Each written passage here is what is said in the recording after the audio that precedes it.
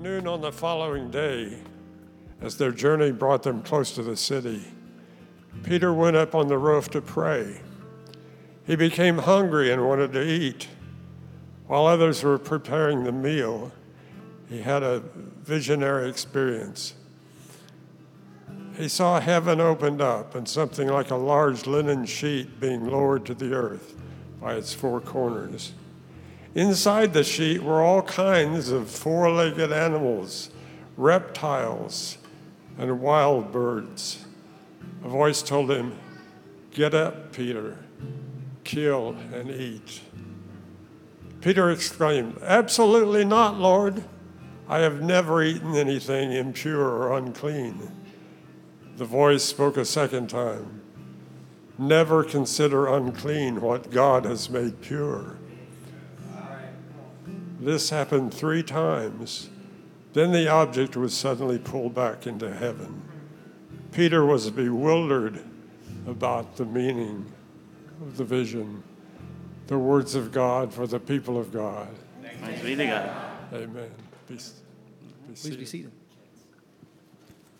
At this time, we encourage all the kids to head out for kids ministry. We got Millard back there who's going to take them out of there. So let's clap for the kids, our kids ministers. Thank you all so much. And we want to introduce Allan Chipman, the beloved brother, Allan Chipman. All right. I'm going to take a... Okay, cool. I don't know. I never know which stand to take. And as promised, I will not move the cords. Okay, everybody. It's great to be with you all, as always. Is this how this works? Oh, my gosh. This just became... Dude, you broke it. I was not led by the Spirit when I did that. Good. All right, so it's great to be with you all. First of all, let me start my timer, because as you all know, the long-winded son of a Baptist preacher. Okay, so it's great to be with you all again. This was a message that actually surprised me a bit, because Drew asked, like, "Hey, brother, you want to preach?" I was like, "Sure." I was looking at the calendar. I was like, "Oh, it's the day before Juneteenth. I'm put on my Malcolm X pin. I'm getting blackity, blackity, black, and it's going to be amazing." And then the Holy Spirit was just kind of like, actually, I want to talk about something else. And I was like, oh, okay, all right, cool. And really talking about how do we discern when the Holy Spirit is leading us to a place of inclusion, right? When we are pioneering the new ground of inclusion, how are we to be led by the Spirit in times such as that? I'm also super glad Kenny made a Batman joke. Because, in my summary, Batman is like all throughout the sermon. It's funny, right? So last time I was with you, right? Hey, come on, man. There we go. Last time I was on you, right? It was a Spirit-led dad joke. Happy Father's Day, right? Okay. Last time on the writings of Luke, right? I was with you all, and we talked about how the gospel overturns hierarchies. And that is in the book of Luke. We're now reading the book of Acts, and the question is, the gospel overturns, but does it expand who it includes? Yes. Answers tomorrow night, same bat time, same bat station, right? So before we get into this, let's talk a little bit more about Acts and some vital information for your everyday life for all of my All That fans out there. Interesting facts. Luke was the only Gentile to write a book of the Bible. So, again, don't be anti-Semitic. This is a tradition we were included into.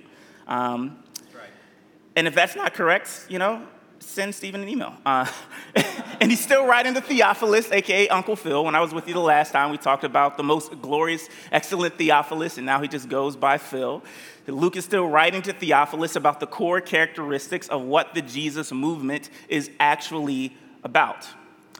So now, from the time of Luke to Acts, there are now kind of 2 camps within the Jesus movement, right? Which is kind of like, them's the breaks, which is like, it is what it is, too bad. And then there's kind of like the what if I told you, right? So there's a camp where they say Jesus came for the house of Israel only, right? The law of God is clear. The scripture is clear. If you're either chosen or you're not. If you're not chosen, hey, them's the breaks. What God is doing is exclusive and inflexible. Then there's another move within the Jesus movement where it's kind of like, what if I told you? Morpheus never actually said, what if I told you? Which is true, by the way. I spent too much time last night seeing if it's true, and my heart was broken. But people categorized both as Jew and Gentile, clean and unclean, within the law of God and outside of it, are receiving visions that Jesus is for all people. Yeah. Here's the complicated thing. The Holy Spirit is inviting them to discern what it means for all people, even though there are parts of the law that seemingly prohibit it. Right. What God is doing is inclusive and expansive, right. Even more expansive than some of the current revelations they received from God. Okay. Wow. And so we can see this today, and should we affirm, should we not affirm, can women be pastors, or should we throw them out of our denomination? All these things happening. And it is this continual rhythm of some that believe what God is doing is exclusive and inflexible, and there's some who are believing and seeing the Spirit leading them into what God is doing as inclusive and expansive. Okay. So Acts kind of goes from, so the book of Luke was about upside down gospel, how God flips hierarchies. Acts is about moving the outside in. And so it's a kind reminder of us to take off our American-centric theological lens and remember that we are not those who are included in this text. You know, this is a joke because DJ Khaled says, we the best music, but I just say like, we the Gentiles, like as a reminder, like, not that we're the best, but like, we the Gentiles. So as you're reading this, it's not about God came for America and came for us and we're centered and he invited some other people in. Like when they talking about should they let people in or not, they talking about us, we the Gentiles. So Luke in here is telling the story of Cornelius, who was the first Gentile convert to Christianity. And the Gospel of Luke, again, like about the upside-down gospel, now Luke is expanding and saying that it is also the outside-in nature of the Jesus movement. It's also interesting when you think about where Luke is situated, right? Luke is a Gentile who's writing Scripture about how Scripture left him out, but the Spirit wrote him in to God's spirit of inclusion. So when people say, like, why are you inclusive? Why are you expanding? Because that's how I got here, player. Like, I don't know what to tell you. And so here in the midst of these two camps, Peter receives a vision in a city called Joppa that changes the trajectory of how the Jesus movement understands the gospel. So, buckle up. We're headed to Joppa.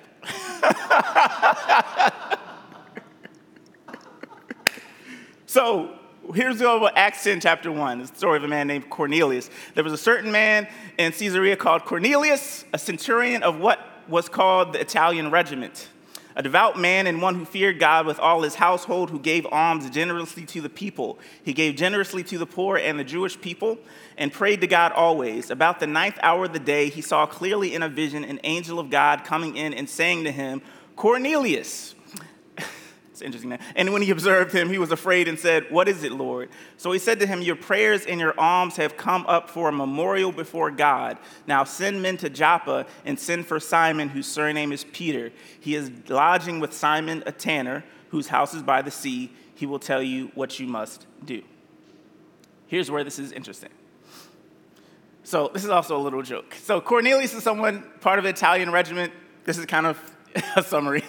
Are you there, God? It's me, Mario. Sorry, I had to make the joke. All right.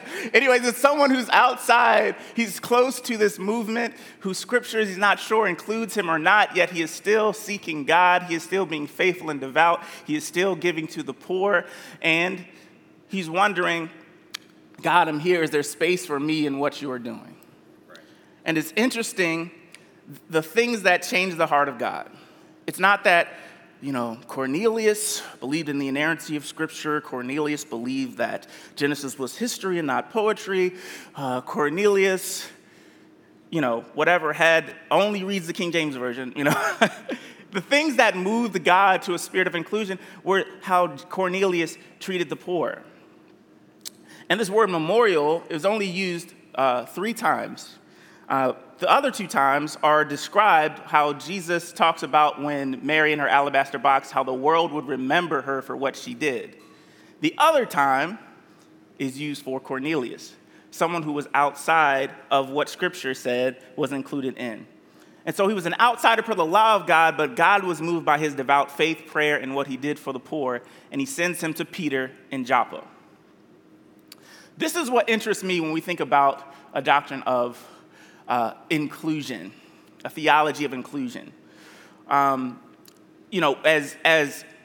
was read earlier, Peter is shown this vision of things that are unclean per Leviticus 11.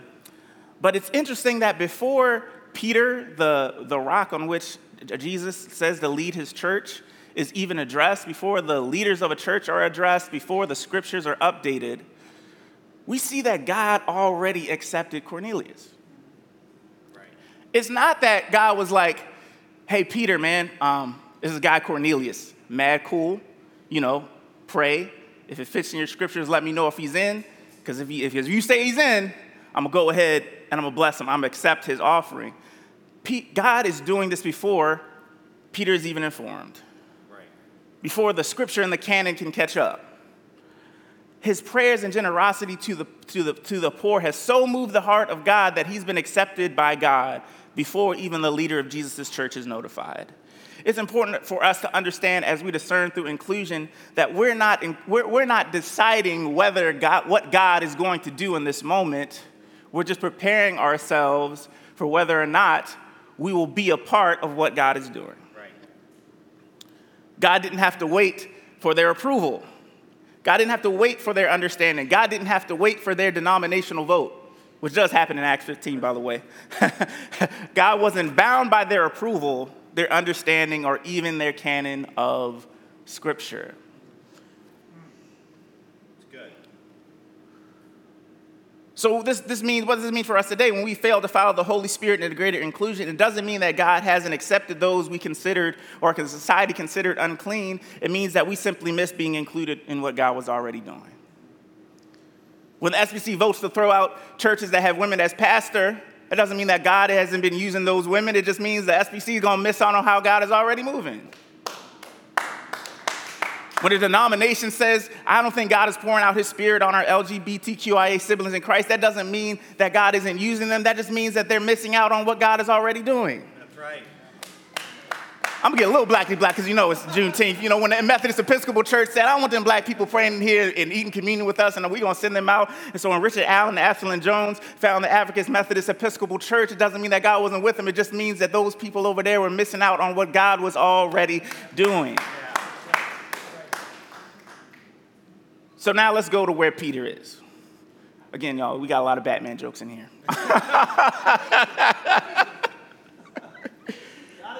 So now we get that, and now we're in Joppa with Peter. This is what's interesting. So let's read this. Now send men to Joppa and send for Simon, whose surname is Peter.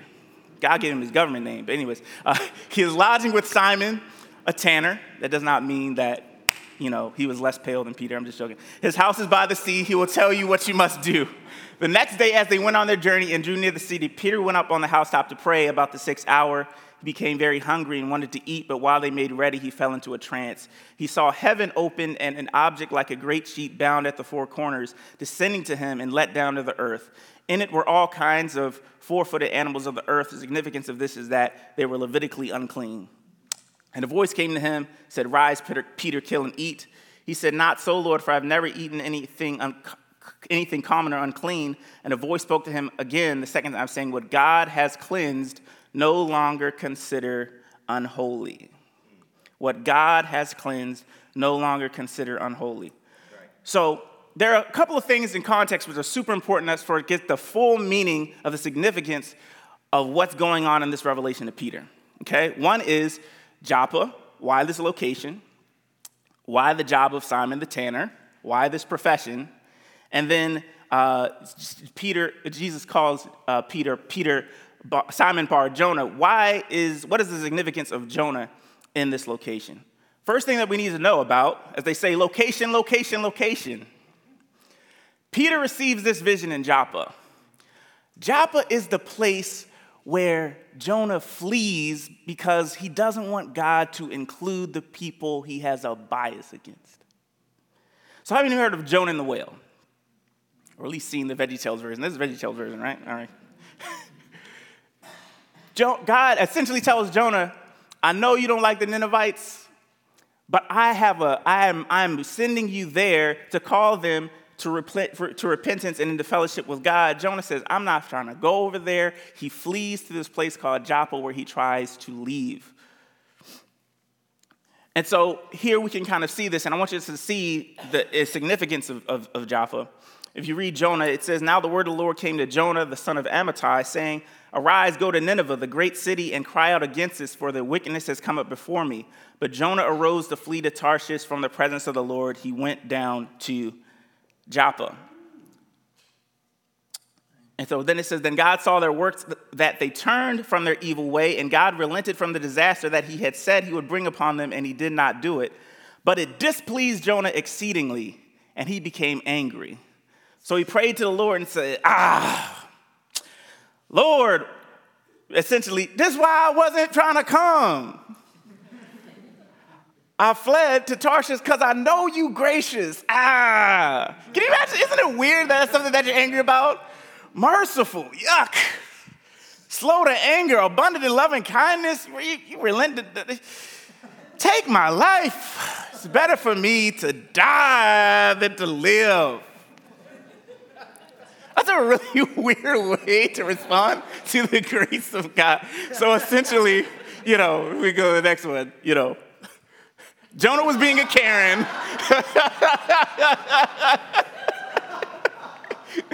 And God took it personally. God is like, is it even right for you to be angry? Is it right for you to be more angry about this plant or this tree that was giving you comfort than a city of 120,000 people? This guy, Jonah, says, it is right for me to be angry. I want to speak to the manager. No, I'm joking. So this is how Joppa went the first time, okay? So now when this is some things we can learn about this when we're thinking about the voices we listen to as we're processing whether God is including or not. Jonah refused to be in the presence of a God who would include his enemies instead of eliminate them. This is something that we see with James and John when they go through Samaria where they have a bias against. They're like, man, let's call down fire, get all these people there, and Jesus rebukes them.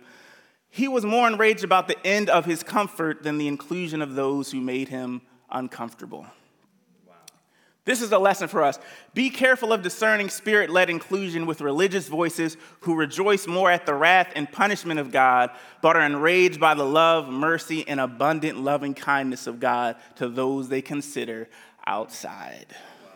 Wow. Holy truth, Batman. Here's what's so bad about his theological imagination. Jonah couldn't imagine God calling in those he loved to call out. He came from a tradition where his joy was, I'll talk to them if God's going to condemn them, but if God is going to include them, I could just die. Location. Peter receives this vision in Joppa, the same city where Jonah refused to expand the message of God because of personal bias. Second thing we have to understand, Simon the Tanner. Why this profession? First of all, why is Peter here? This is again a show of the Spirit. Peter is here because he's led here by the Holy Spirit to revive someone named Tabitha, who, by the way, was also known for being kind and generous to the poor. Peter raises from the dead and is staying in Joppa, that same place. Simon the Tanner was also a socioeconomic outcast. He lived on the margins of society. People say historically that because of the smell of the work they would do, that, I'm a little public policy guy, so I'm going to nerd out a little bit. They had zoning laws that didn't want them in the city. They put them on the margins of the city because they didn't want to have to deal with what they were producing for them. They also worked with dead animals, and so these same Levitical laws in Leviticus 11, scholars dispute whether they were deemed ceremonial and unclean. So it's potential that Simon, even though he was a believer, that he was in a lifestyle around dealing with unclean things, and so they were ostracized in spiritual places. They were ostracized in society. Someone I was reading asked about journeys with Jesus. Says almost anyone would have felt superior to him, but Simon the Tanner had joined the Jesus movement and found acceptance there that society never gave him. And so we hear Simon Peter called to Simon the tanner. And Simon Peter found God sought to work miracles and honor those who both religious and cultural society considered unclean. Wow. So here we see again the outside in, Peter getting this vision and being confirmed that God is already working in the margins he's called to include.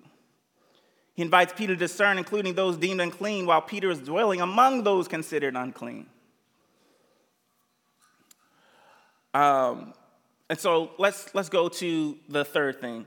So what's up with Jonah? And here we see Peter, Simon Bar Jonah, called to the same place that the last Jonah was called to, but this is the difference in spirit that Simon has that we should have as we go to a place of inclusion. Here we say in Matthew 16, Jesus says, "Blessed are you, Simon Bar Jonah, because flesh and blood did not reveal this to you, but my Father who is in heaven. And I also say to you that you are Peter, and upon this rock I will build my church, and the gates of Hades will not overpower it." Scholars believe that Simon Bar Jonah means a couple of things. One, Jonah could have been his daddy's name, okay? You Jonah's boy. Some believe that this is Jesus connecting Peter's spiritual lineage to the prophet Jonah. Simon Bar Jonah also meaning dove, meaning a son of the Spirit, meaning that just as Christ is the new Adam, Peter is the new Jonah. But this time he's not led by a spirit of bias. He is led by the Spirit, and where the Spirit is leading to inclusion of those previously excluded. You can put you can put the same evidence in front of two different people.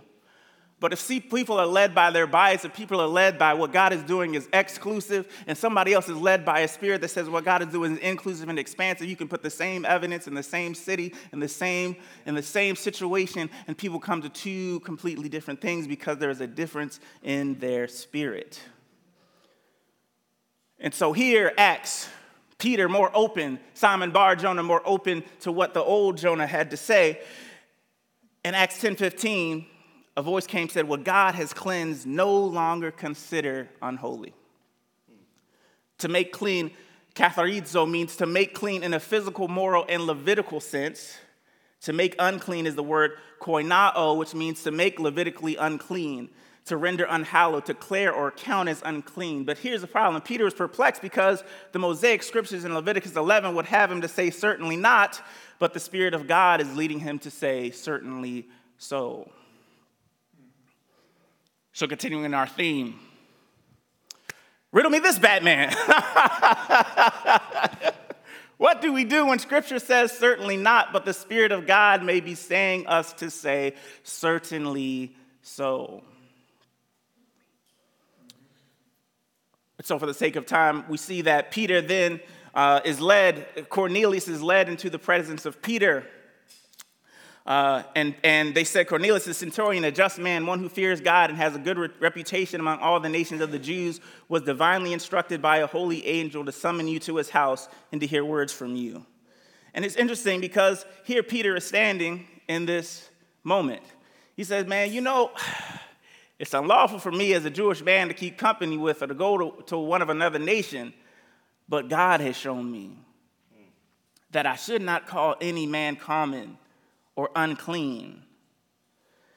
And so this tension in this moment of inclusion, when people have the text and people have the scriptures that they can use and misquote and apply their application coming to you, how are we to follow in the spirit of inclusion that despite of what that may say, God is leading us to call what some religious traditions, what some societal power structures have called unclean, clean because God has deemed them clean. And then Peter says, "In truth, I perceive that God shows no partiality, but in every nation, whoever fears him and works righteousness is accepted by him. And even those of the circumcision who believed were astonished, as many as came with Peter, because the gift of the Holy Spirit had been poured out on the Gentiles also." So I want to talk about, oh man, I do not have enough time to talk about. I'll talk about it a little bit, okay. So what's kind of strange is that, how am I doing on time, by the way? Am I all the way past it? No, I think we're good? Okay, all right. So even Peter, though he receives this vision, there's a story in Galatians 2 where despite seeing this revelation from God, he begins to believe less in that revelation because people from who have religious authority are encouraging him to distance himself from the vision of inclusion that Jesus gave to Peter. And it's interesting because those who the Spirit leads to inclusion are often accused that the culture has led us to this point. I mean, the Lady Gaga song is cool, but it's not forming my theology. But those who accuse us fail to acknowledge that often it is not the Spirit, but it is their religious culture sometimes that leads them to exclusion. Jonah and the men from James did not follow the Spirit into inclusion because they were scared to confront narratives of exclusion and sometimes the narrators of exclusion in the culture of their religious tradition. The sad fact is that sometimes some today do not embrace inclusion not because they don't sense God is moving, but because they are scared of not being booked at conferences, not getting the money from their denomination, being viewed as a heretic. Some don't follow God because of who he includes. Sadly, some people follow God because of who they believe God excludes. And so this is an interesting factor when we see from koinao, meaning unclean, to koinonia, to which means fellowship within the scriptures. And what are some of the signs that God may be leading us to inclusion? When God is moving, he may call us to fellowship with those we have been taught are unclean. God tells Peter that he will be bringing those people into his proximity. Jonah wanted to judge from a distance out of his bias. Be careful of religious voices that tell you to judge certain people when they are not willing to be in presence with them. The men from James didn't want to sit and eat with those their books called unclean and discourage others from doing so. Christian religious leaders later in Acts were upset that Paul had a Gentile close to the holy places. They preferred prejudice over proximity. They preferred talking points over talking with people. They preferred demonizing documentaries over developing deep relationship. But the Holy Spirit led Peter from koinao and saying people are unclean, people are impure, to koinonia, to fellowship with the Holy Spirit. This is true in the story of Jesus. They repeatedly criticized Jesus because of his casual disregard for ritual purity. He touched the leper. He ignored Sabbath laws. He touched a woman with a bodily discharge. He befriended Gentiles. He handled a corpse. People complained that his disciples ate with unclean hands and didn't fast. How are we to discern a process of inclusion? So, to close, because you can't talk about this version of Batman without talking about, come on, everybody, the shark repellent spray. So I'm going to leave you all very, very quickly with some tools as you work through your own process of discernment, as you work through your own process of inclusion. Spray, an acronym, okay? Because sometimes when you're examining where God is including, sometimes they stick the sharks on you. You know what I mean? I don't want to traumatize anybody anyways. But here's what's interesting to me, okay, besides because I love puns and terrible jokes. As I went through this text, what was interesting to me is that their process of if God was including someone looks so much different than what the process sometimes looks like today held up by religious leaders. Luke's tools to discern spirit-led inclusion. The first essence, pray. Service to the poor and the people of God. Are you able to discern how the people that you're called to judge, what about their service to the poor is what moved the heart of God? The people who are telling you to exclude people, what is their service to the poor? Right. What is their service to the people of God? What is their proximity to the marginalized? Do they judge from a distance? I was loving somebody who was speaking the truth at this Southern Baptist convention where they were telling, women can't be pastors. And somebody got up and said about the people who were trying to kick the women out, it said, we cannot be led by people who post more than they pray. Wow. Yes. I said, bars. we see the character and nature of Jesus is that Jesus was including people. He was always in proximity to people. Even when he had to exclude the rich young ruler, well, really the rich young ruler excluded himself, he still was in relationship with him. Our people rooted in love, believing the best and not the worst. So many times when we're asked to include people, people always have the articles, and, I'm black, so they'd be like, hey, what about Chicago? What about this? But do they have the capacity to see the dignity of a person? Can they believe the best? Are they patient? Are they kind? Are they truthful? Do they have the fruit of love from 1 Corinthians 13? Are they able to see through their bias? We see the difference between Jonah and Simon Bar-Jonah.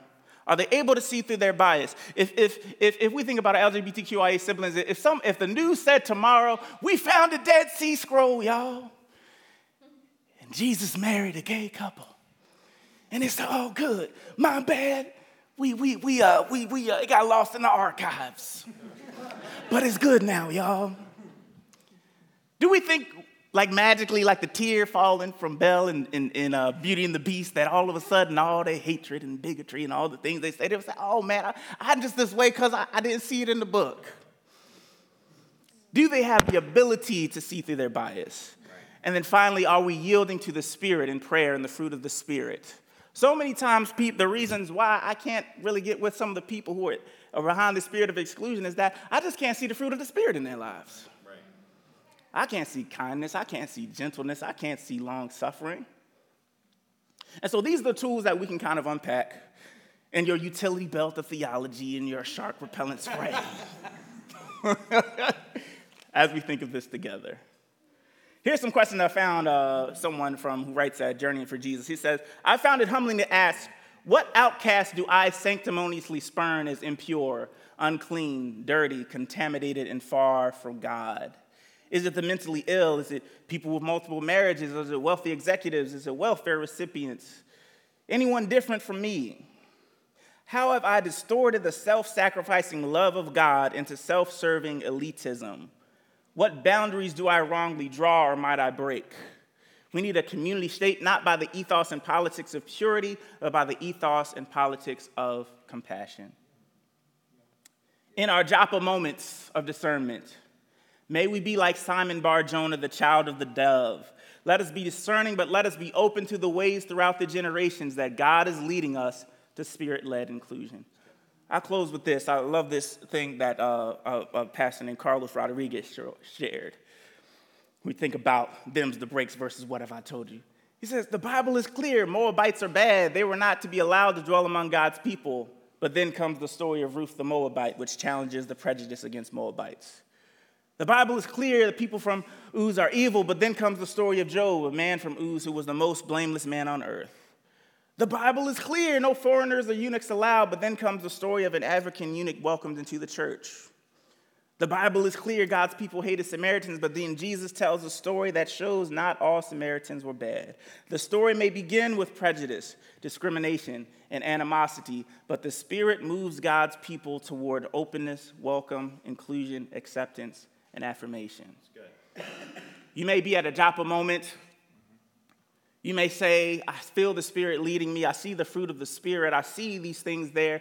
And you might be feeling like Peter, saying, certainly not.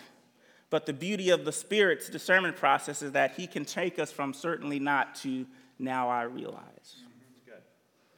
So let us pray. Father, we thank you, Lord, first, that you included us. We were outside. We were marginalized. We were on the outskirts of the plans of salvation, but you not only turned the world upside down, but you also brought the outside in. And you have given us this same ministry to break down the walls of division, God. I pray, Lord, that you would help us to discern and be open to the ways in which you still are expanding your gospel, expanding your family. Help us to be of those to have the spirit, not of Jonah, of bias and fear, but Simon Bar-Jonah, the spirit, the son of the dove, the Spirit, discerning us into the ways in which you are expanding your kingdom. In the name of Jesus, I pray. Amen.